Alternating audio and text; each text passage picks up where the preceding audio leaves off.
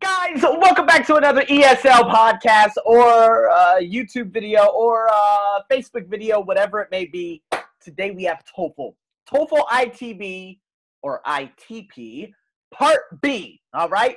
I love doing these just because I know the majority of you out there find this particular podcast on Spotify. And for some reason, these podcasts, both the idioms, TOEFL, ITP in general, they get a significant amount of play. So without further ado, guys, I did one before, and it was about a man and a broken mirror. Well, today, and it being, well, depending on what day you listen to this, so I'm not going to say the day, we're going to be going over another Part B. Now, for those of you listening on the podcast, it's very important that you follow me on the Facebook page too, because you're going to see how I think. That's the biggest technique, is to think like a native. Not necessarily, you don't want to think like a native, but when it comes to a test, figuring out a technique in a particular way that you could dissect and follow the conversation so you do not have problems answering it at the end. Because by the time the ending comes, and with the test, as far as the 2020 test, you being able to see the questions, they jump all over the place, especially in the Part B. I know this because I took the test twice already this year, all right? Because I like to, of course, improve myself. And I don't believe that you are an instructor unless you feel and take the test. So without further ado, Longman got the YouTube. I'm doing it here. You guys are checking it out on my blog, or you guys are reading along with me. I got this all blown up. We have 4 questions, all right? The title of this is A Man's Great-Grandmother, all right? So it's the first question is pretty easy. You're not going to have an opportunity to read through this, or maybe maybe if you're like, I don't know, if you have probably about 15 spare seconds at the end of the audio, if you had already chosen your answers and then you look ahead, perhaps you can do that. But when I took the test, oh my God, it's just, there are just so many things happening at one time, right? Especially the Part C is more easier to follow, but Part B is bananas, especially if they ask you a very difficult question at the beginning, which relates to what's the overall meaning of the passage or the topic of the passage? What's the primary focus?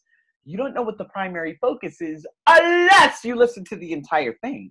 So you have to scoot ahead to the second question, but bear in mind the answers of the first.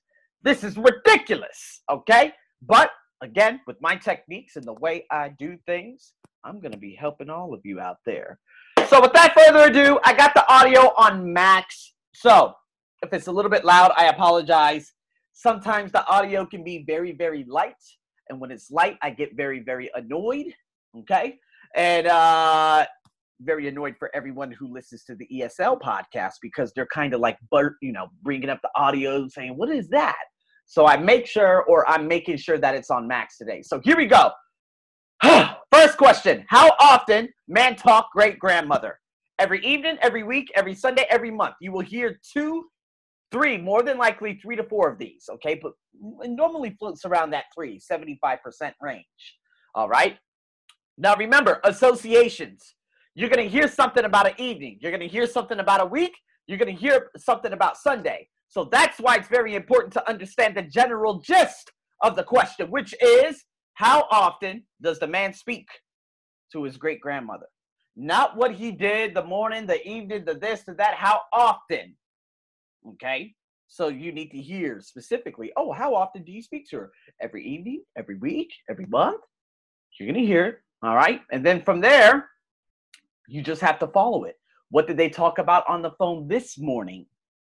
Okay, so depending on what the first answer is, there'll be an association, okay, one of these bullet points that associates with every evening, every week, every Sunday, every month. So you have to make sure you have the right association. Okay, then after that, okay, where does the man's great-grandmother say when she feels a storm coming? So you just have to listen for bones, ears, legs, head.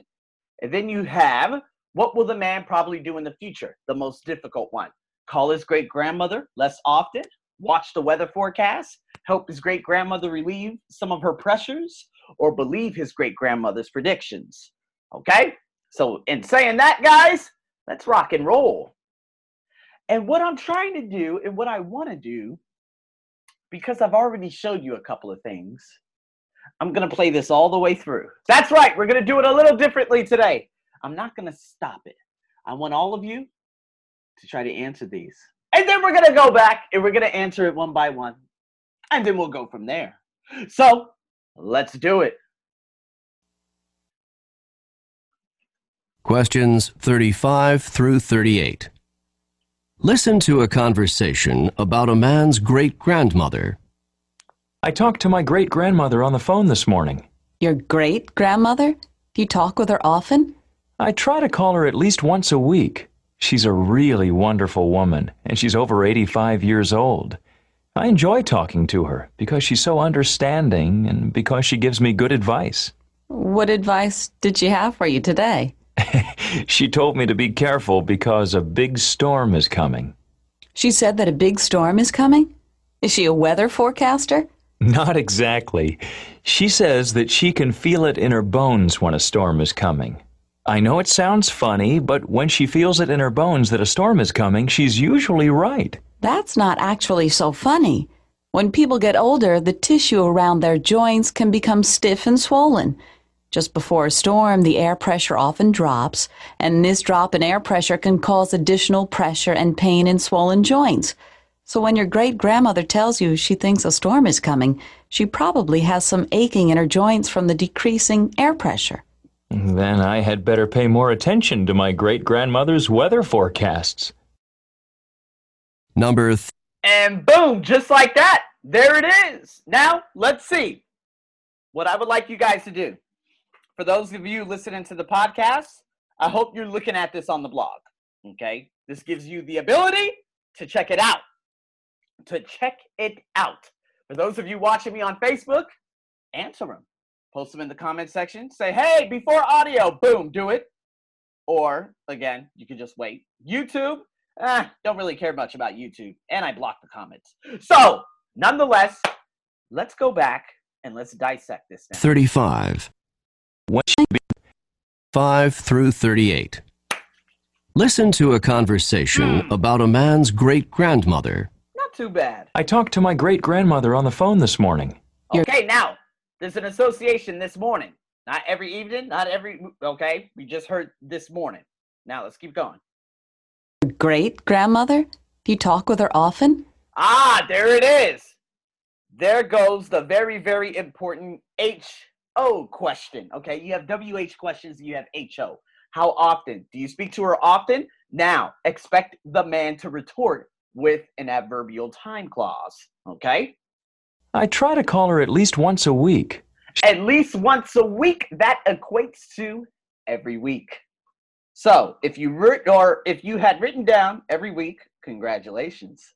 She's a really wonderful woman, and she's over 85 years old. I enjoy talking to her because she's over 85 years old. That's a statement that does not relate to what did the man's great-grandmother tell him on the phone this morning. Oh, I'm 85 years old today. Oh, happy birthday. Negative. That's a statement that the man said. So first bullet point, gone. Now we have 2, 3, and 4. She's so understanding and because she gives me good advice. What advice did she have for you today? She told me to be careful because a big storm is coming. Boom. That's the advice, okay? That's what, again, she told him, that a big storm was coming, okay? It has nothing to do with the weather forecaster, which was the 4th bullet point, as you can see. That she was under a great deal of pressure, she did not say that. She just said that a big storm was coming. Pretty straightforward. Let's keep going. She said that a big storm is coming? Is she a weather forecaster? Not exactly. She says that she can feel it in her bones when a storm is coming. Where does she feel it? I know it sounds funny, bones? but when she feels it in her bones that a storm is coming, she's usually right. That's not actually so funny. So we got bones. When people get older, the tissue around their joints can become stiff and swollen. Okay. Just before a storm, the air pressure often drops, and this drop in air pressure can cause additional pressure and pain in swollen joints. So when your great-grandmother tells you she thinks a storm is coming, she probably has some ache Oh, in her joints from the decreasing air pressure. that's very interesting because normally you would hear at least 3 of those answers. So do not expect for this to be, or expect it to be this easy on the test. She literally said bones. That's it. I didn't hear a mention of ears, legs, or head unless I spaced out.